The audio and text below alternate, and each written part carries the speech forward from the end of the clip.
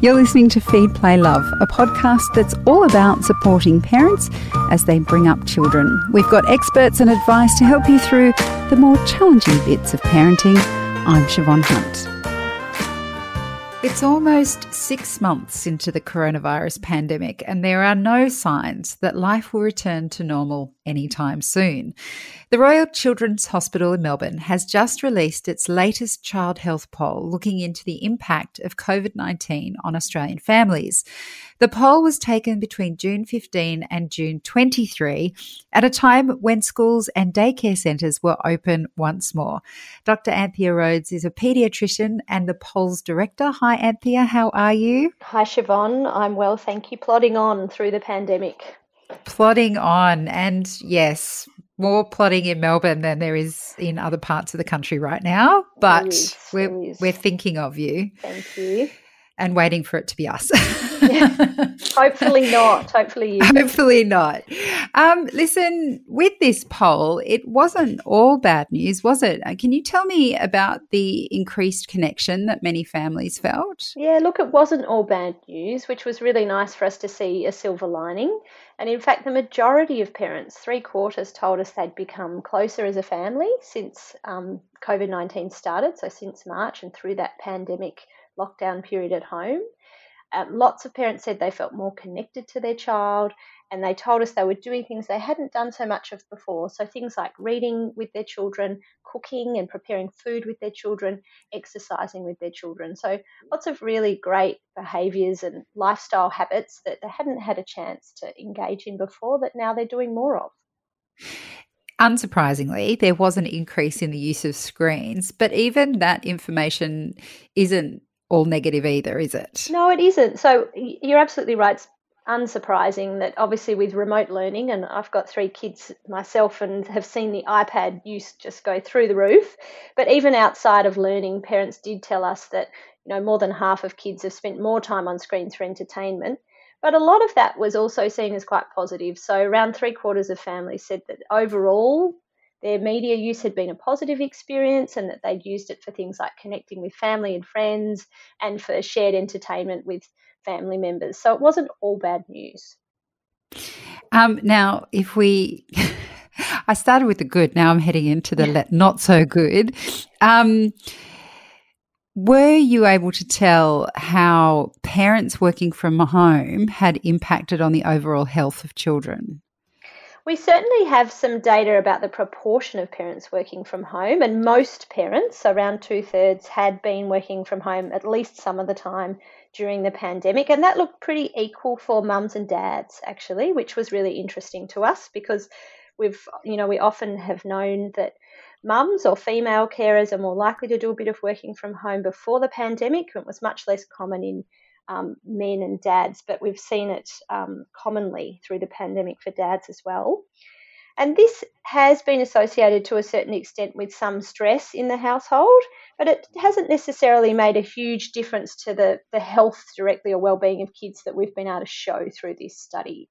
Certainly, it would be interesting to know exactly what parents think, how much of a difference being at home has made to the interactions and health and well-being of their kids, but that's something that we haven't looked at here. Around 1/3 said that they had delayed or avoided healthcare of their children during the pandemic. Yeah. That sounds really concerning to me, is it?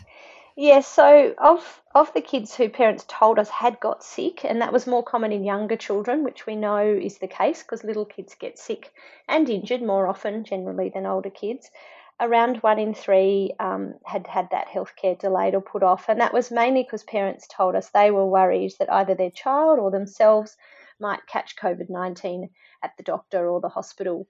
So on the flip side of that, have we seen reduced presentations to places like hospitals and GPs? And the answer is yes, especially early on in the pandemic. Definitely where I work at the Royal Children's Hospital, we were down to about 2/3 of normal numbers coming into the hospital with injuries or illness.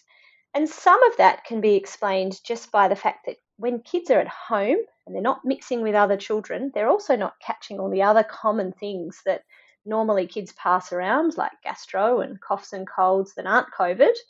So we can see that some of those reduced presentations we can explain.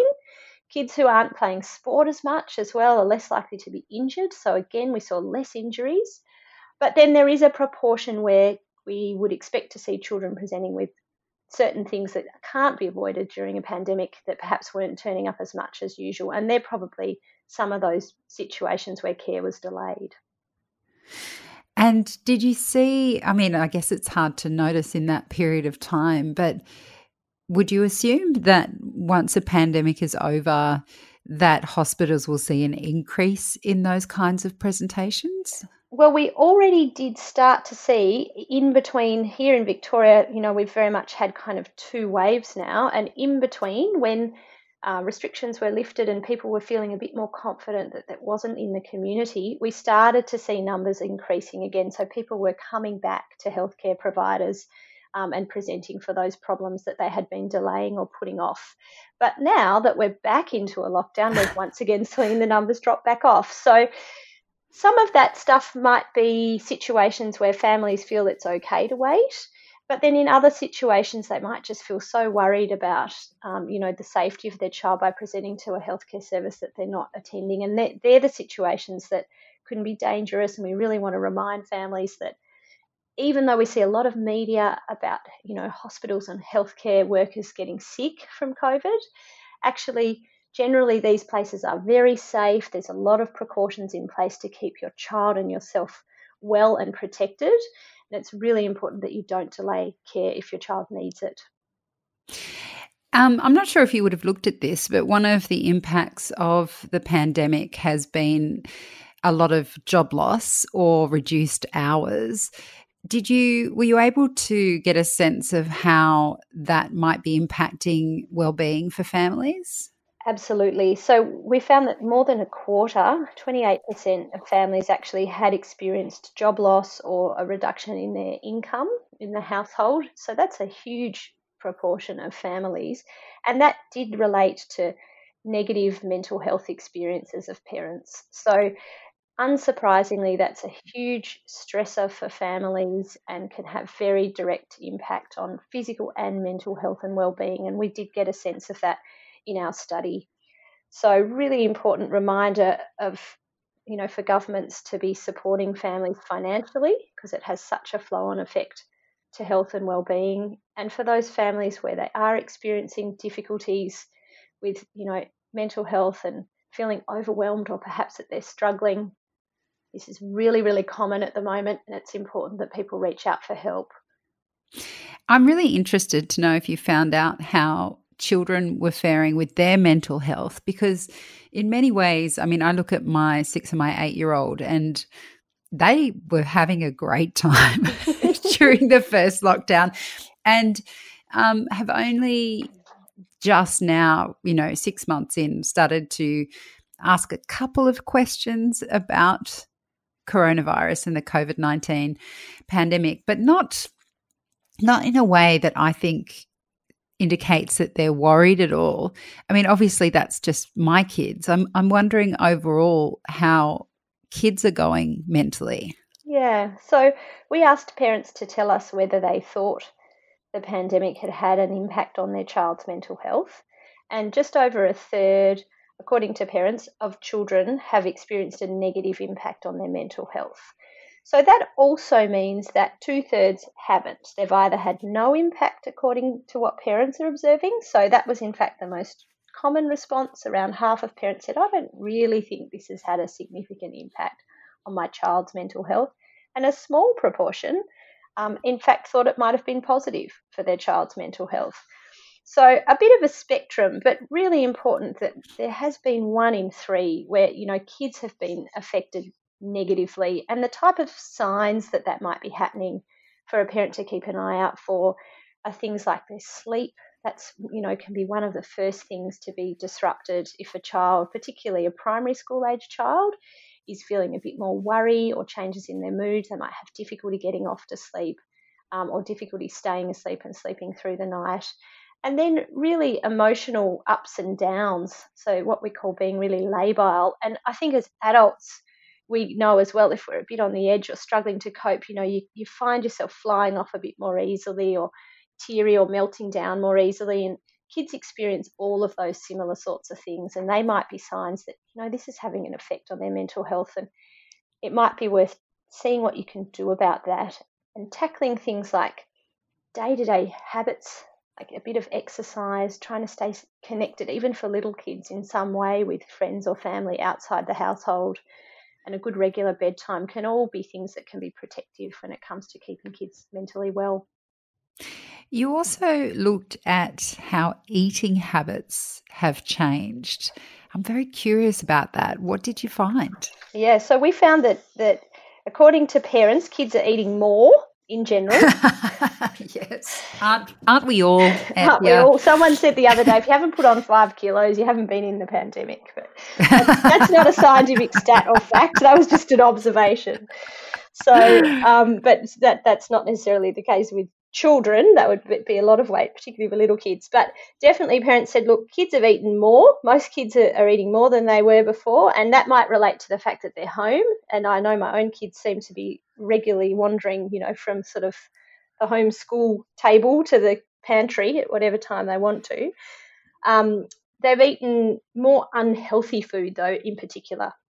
So that's also a bit of a worry, and to do with probably habits and snacking, and perhaps kids looking for comfort food in the same way that we know adults are when times are difficult.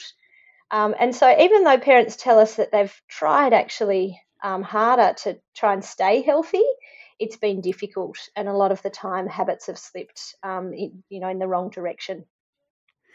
That's so interesting, because you were saying earlier as well that more parents were cooking with their kids, which is a good sign. Yeah. But it's like everything with a pandemic, isn't it? There's all kinds of things happening.